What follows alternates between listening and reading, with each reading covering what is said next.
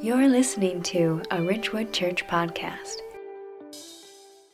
I was reflecting this past week on all of the incredible things that took place this past year. And when you start to add it up, it's pretty amazing. We had COVID hit, and we had all of these mixed messages about what COVID was going to do and how to handle it, and we had to work through that. We had differing opinions on how to deal with the riots in Minneapolis. There were charges of election fraud. Cynicism in the media continues to grow. And trust continues to drop in America. And many wonder, who can I actually believe in? Who can I trust? And on top of that, as believers, we know that unchurched people are looking at how we live, and they're asking the same questions. And this year we've had celebrity pastors fall into immorality. Abuse has surfaced in many churches and is being dealt with. There's theological sniping going on between different denominations, and no wonder non-believers look at the church and say, well, I don't really want anything to do with that. And so given all of those circumstances, this section of the Sermon on the Mount will tell us, and Jesus will tell us, that in order to introduce Christ to a lost world, we must be men and women of integrity. And that's integrity in every area of our lives, not just part of our lives, sexuality and marriage and being trustworthy. Because unless we are those things, no one's going to want to be with us. No one will want to be our friends. We won't have the kind of input into people's lives that we want. But if you are pursuing that course and people begin to trust you, then you've already begun to accomplish the mission because you are making Jesus known. And so this is a really important section because what Jesus is going to say that for the effective Christian, for the one who really loves me, for the one who wants to be in my kingdom, it's really all about integrity. And so if you have a Bible, if you have a tablet or a phone or something, you can turn with me to Matthew 5, beginning in verse 27. Matthew 5, beginning in verse 27. We can't pass out Bibles right now because of COVID, but you can always follow along on the screen. So here, Jesus is teaching about integrity. This is where he lands on the sermon, in the Sermon on the Mount. And there are three sections to this sermon that we're going to look at today. Living in integrity in the areas of sexuality, in the area of marriage and divorce, and in the area of trustworthiness. And it's really an exciting passage, but it's a hard passage. It's a piercing passage. But let's begin with section 1, because the Lord has a purpose for all of this, and we're going to talk about proper sexuality. So first, the Lord commands integrity regarding sexuality. And his teaching is very clear here. If you look with me beginning in verse 27. You have heard that it was said, you shall not commit adultery. But I say to you that everyone who looks at a woman with lustful intent has already committed adultery with her in his heart. If your right eye causes you to sin, tear it out and throw it away. For it is better that you lose one of your members than that your whole body be thrown into hell. And if your right hand causes you to sin, cut it off and throw it away. For it is better that you lose one of your members than that your whole body go into hell. And so Jesus is taking this very seriously, and he begins this section of integrity regarding sexuality using the seventh of the 10 Commandments. Exodus 20:14, do not commit adultery. And while our society discards this, Jesus is actually tightening the importance of it. And Jesus was operating in a male-dominated culture. And in this culture, many men in the ancient Mediterranean believed that it was healthy to have lust.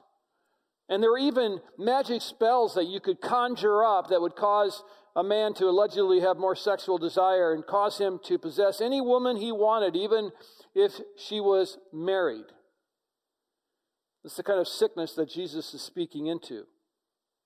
Now, all of the Jewish leaders didn't go along with that. The Pharisees, for example, the antagonists of Jesus, they knew enough about the law to know that this commandment was important. The problem was, not all of them followed it.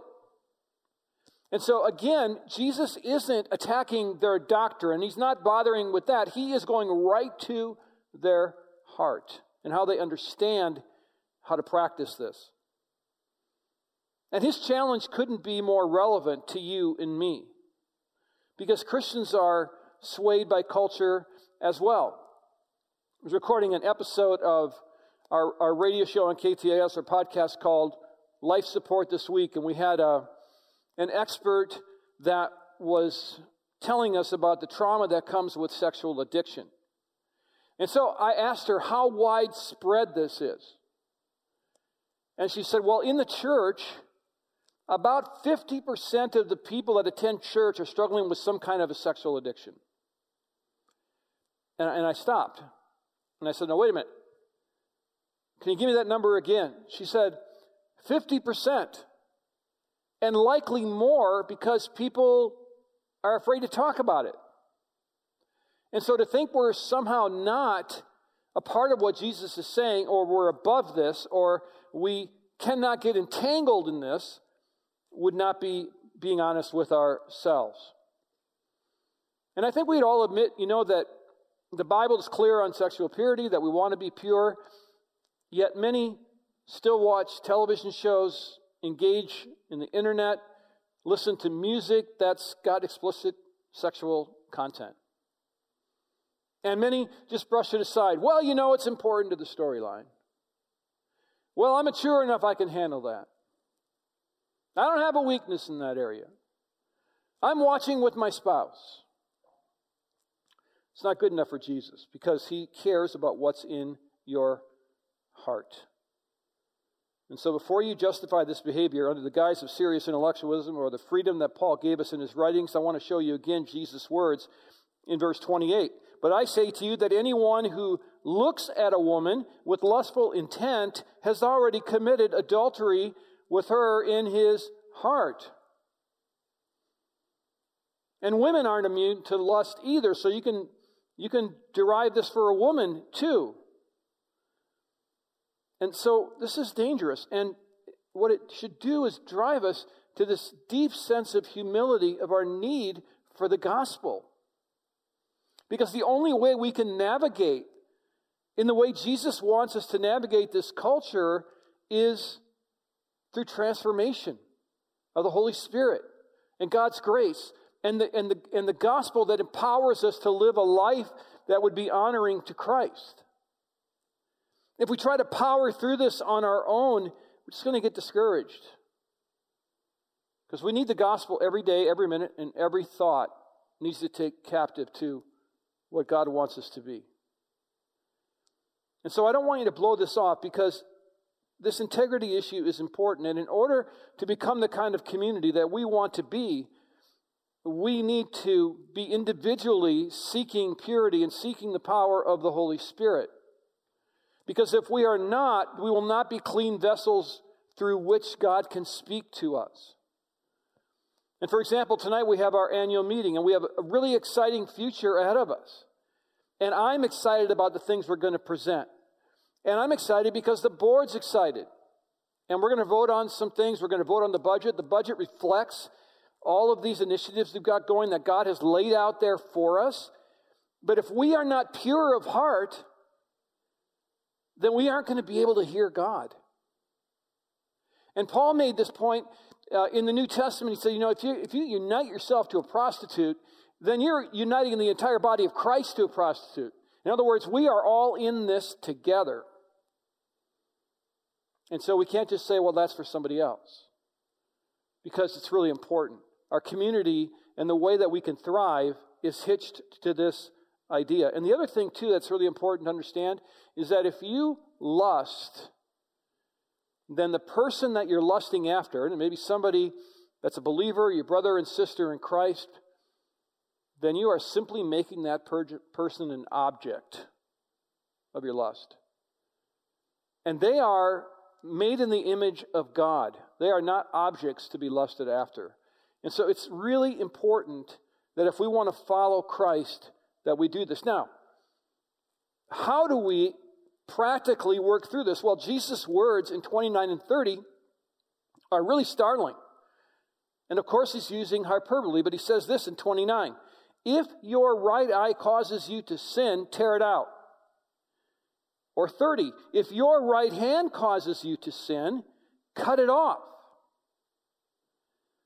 Now, this doesn't mean that we should dismember ourselves, okay? So don't go home and take out your kitchen knife. That would frighten me.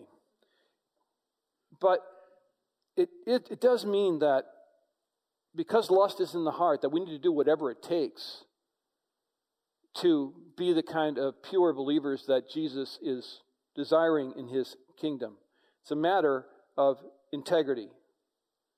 And many times people say, I don't want to be connected to pornography. I want to stop this. I want to stop that. But they don't really want to. Because it gives them some kind of life inside. And what Jesus is saying is, no, you got to cut that out. Whatever is causing that in your life, get rid of it. Now, I do want to clarify a couple of points here. First, this is not at all a divine prohibition against the normal attraction between a man and a woman. God made male and female. They are meant to fit together. This is how God designed us. Marriage is for a man and a woman. If it's not a man and a woman, it's not marriage. And so God isn't saying it's wrong to be attracted, but as a pastor, I can tell you, I have seen so many people's lives destroyed by pornography, destroyed by acting out outside of the marriage. And then, sadly, they come to the realization that this has happened and they've lost so much. And so, please don't flirt with this stuff. Don't get yourself connected to this stuff. Stay away from it. And I also want to say this. If you have been down that road, or if you're on that road, there is grace, forgiveness, and there is help for you. And so, I don't want you to live in shame. I want you to be free, and that's what Jesus wants too. But it all starts with lust, and that happens in the heart.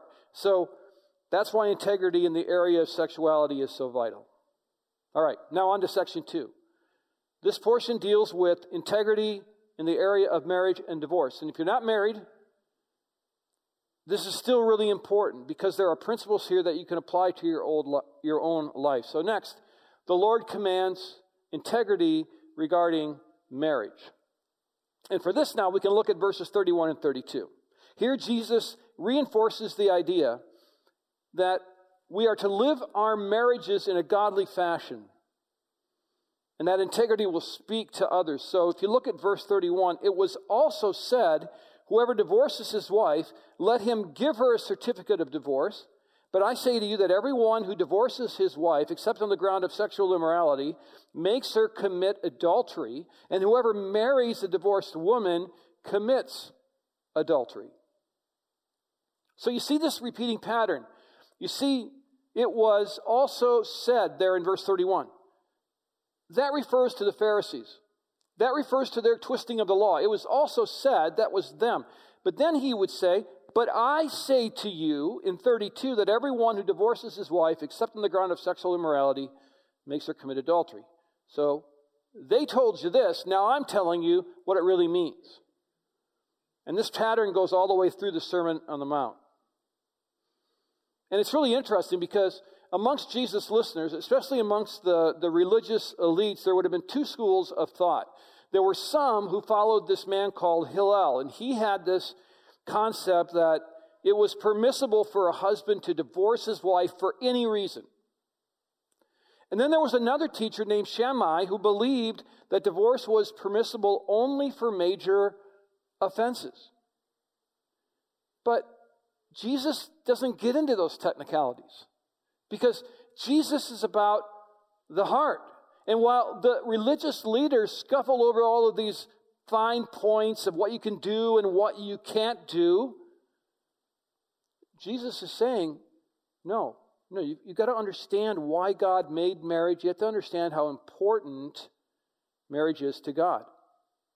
But he does put an exception clause here that would make divorce acceptable. So we see it in verse 32. But I say to you that everyone who divorces his wife, except on the ground of sexual immorality, makes her commit adultery. So the exception clause, if you want to call it that, is sexual immorality. But if you want to do that, you have to define what sexual immorality is. And so that Greek word here is porneia, where we get pornography, but it can refer to all kinds of sexual sin. It can refer to adultery, prostitution, incest, anything that's outside of God's bonds of marriage and acceptability in the word. And it's a word that simply means sexual uncleanness. So Jesus is putting this out there, but it wasn't God's original intent. God didn't design marriage for there to be an out clause. In Matthew 19, 4 and 5, later on in the book, we see what this is for. Have you not read that he who created them from the beginning made them male and female, and said, therefore a man shall leave his father and his mother and hold fast to his wife, and the two shall become one flesh. So they are no longer two, but one flesh. What therefore God has joined together, let not man separate. So Jesus is saying, as God formed marriage, he meant it to be a lasting institution. He meant it to be forever. But he does put an exception clause here because our hearts have been hardened by sin. In Matthew 19:8, he said to them, because of your hardness of heart, Moses allowed you to divorce your wives, but from the beginning it was not so. And so, in God's grace, he understands our sin. And so, he knows our hearts are hardened. And so, Jesus reflects that with that phrase, if there is sexual immorality. Now, the reason marriage is so sacred to God, and we don't talk enough about this, is what it reflects, what it symbolizes. We as believers, we can have very little conscious idea of what it's like to live in the Trinity, where there is perfect oneness, perfect unity. So God gave us marriage as a way to get a glimpse of what that is like, as a gift. It also reflects the deep relationship and unity between Father and Son that we don't understand, but we get a glimpse of.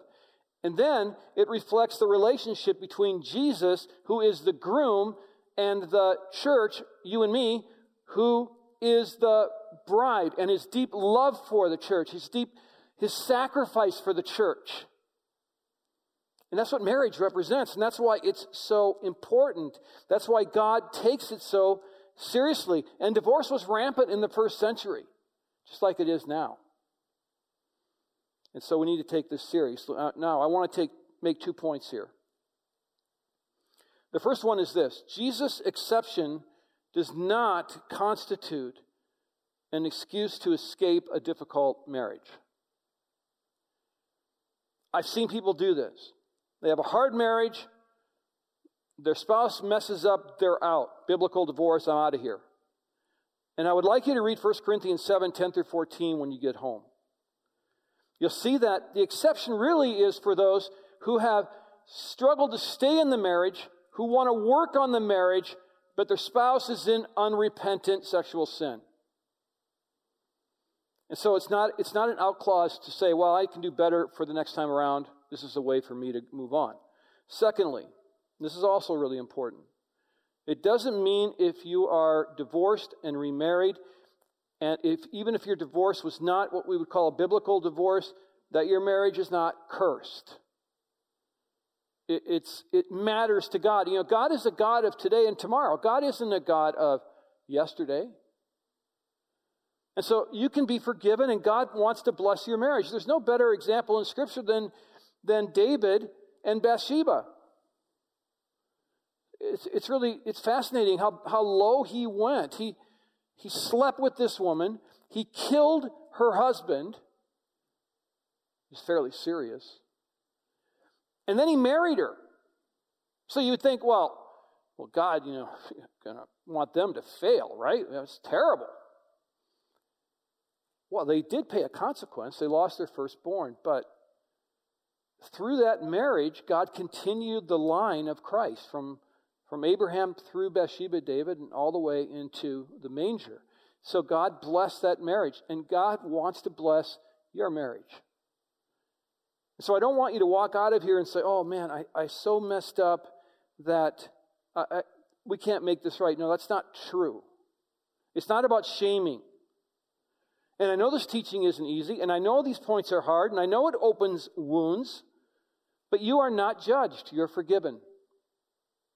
The beautiful thing about God is no matter what we do, and sexuality is so personal and so shaming that we can go to God with it and we can be open about it and He will forgive us.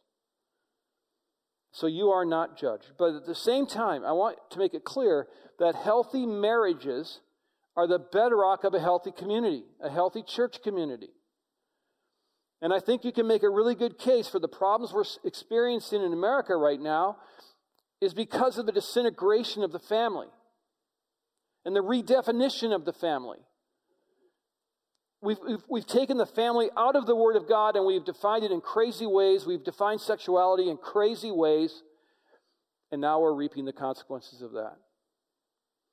My friend who ran the gangs in Minneapolis just looked at me one day and said, Paul, the problem isn't skin color. The problem is no fathers. And so healthy marriages are so important. And the Pharisees taught that just sticking to the finer points of the law, that was good enough. If you did that, you're good to go. But Jesus said, no, it's about the heart. Impurity is not acceptable. And you need to fight for marriage. So now we move to the final section.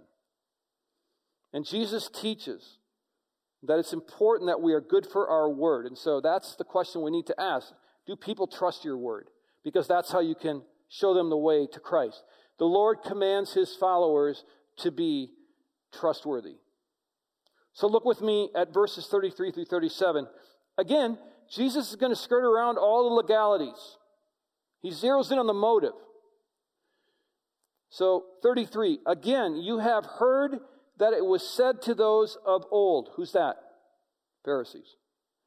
You shall not swear falsely, but shall perform to the Lord what you have sworn. But I say to you, here's the right interpretation, do not take an oath at all, either by heaven, for it is the throne of God, or by earth, for it is the footstool, or by Jerusalem, for it is the city of the great king. And do not take an oath by your head, for you cannot make one hair white or black. Let what you say be simply yes or no. Anything more than this comes from evil. Wow, that's strange. We don't really take oaths by our head. We have staff members that don't have any hair. They couldn't do that, Walt.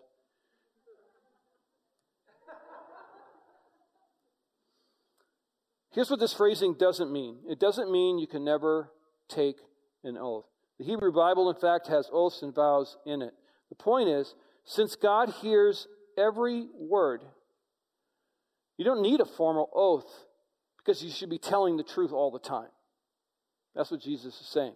Let your words be truth-filled so there's no question that you are telling the truth. And then you earn people's trust. They want to be like you. They want more of what you have. Because in this culture, oaths were often used by religious figures to deceive people. And the victimized person would believe what was being told, but the speaker would use these crazy oaths to hide intent.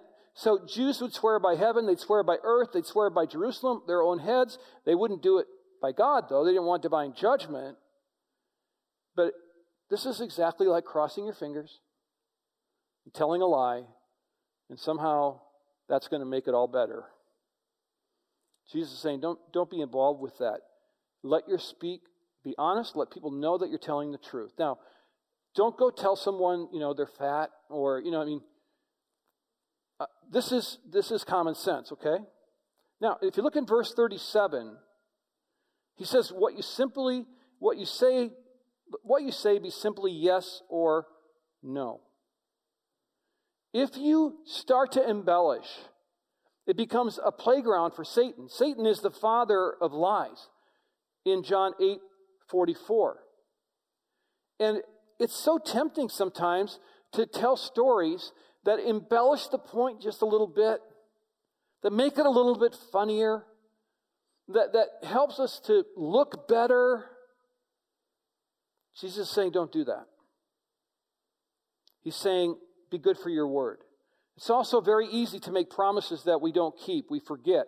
And I forget to return emails and phone calls, and I'm sorry if I've done that to you. Part of being a man or woman of your word is by communicating properly and following through on what you say you're going to do.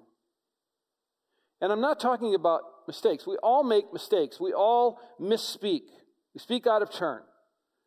What Jesus is talking about is deceit that's purposeful. And it comes in many shapes and sizes, but it does destroy. And it destroys a church community. A church community is built on trust. And I know when I read this, I could think of people in our church that when they say something, I can 100% depend on its authenticity because there's no guile in them. They're not trying to push an agenda. And that is so refreshing. And that's what Jesus is saying. Because when integrity is at the center of our relationships, our community will thrive. And Jesus will be made known. But if it's not, it will die. So integrity stands for purity of the heart, respect for marriage, being a person of your word. And here's the truth of the matter. This includes all of us.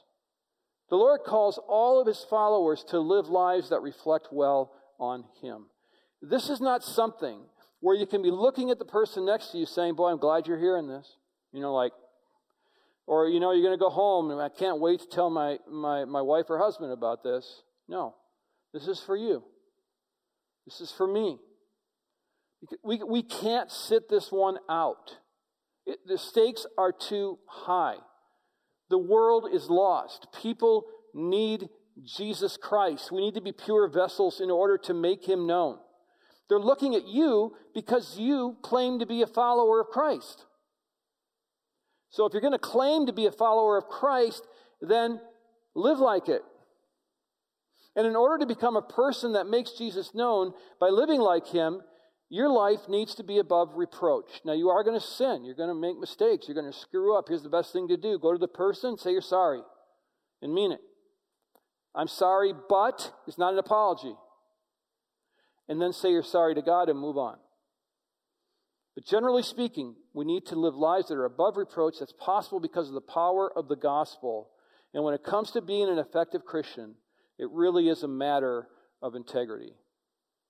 And so why don't you stand, and I want to pray over you before you go, but I would like you to take just 30 seconds, and I would like you just to pause and turn your heart toward God and talk to him about anything in this text that may have struck you, an area of your life maybe that you need to work on, or something that you've overcome and you're thankful for. Why don't you just do that in quiet, and then I'll pray over you.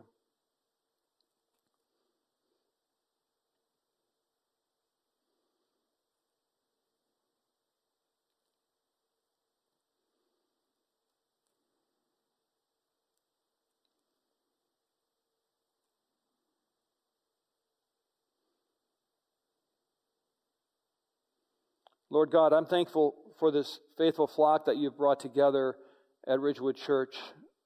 We have been brought together for this particular time, this particular place, and you've given us a mission and a future.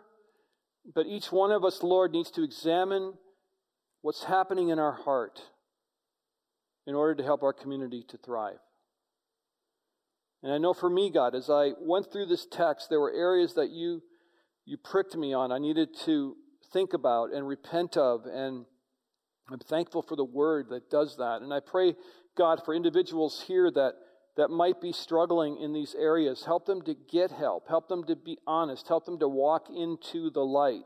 And for those that have had victory, help shame not to be a part of their life. Help them to walk in the joy of freedom that you offer us. That's why this is all here. You want us to be free. And so, God, this is hard, but it's possible. And thank you for your grace, and thank you for the power of the Holy Spirit. Thank you for the message of the gospel. And I pray this in Jesus' name. Amen. Thank you for joining us on the Ridgewood Church podcast. For more faith-based resources or information about Ridgewood Church, visit us at myrwc.org.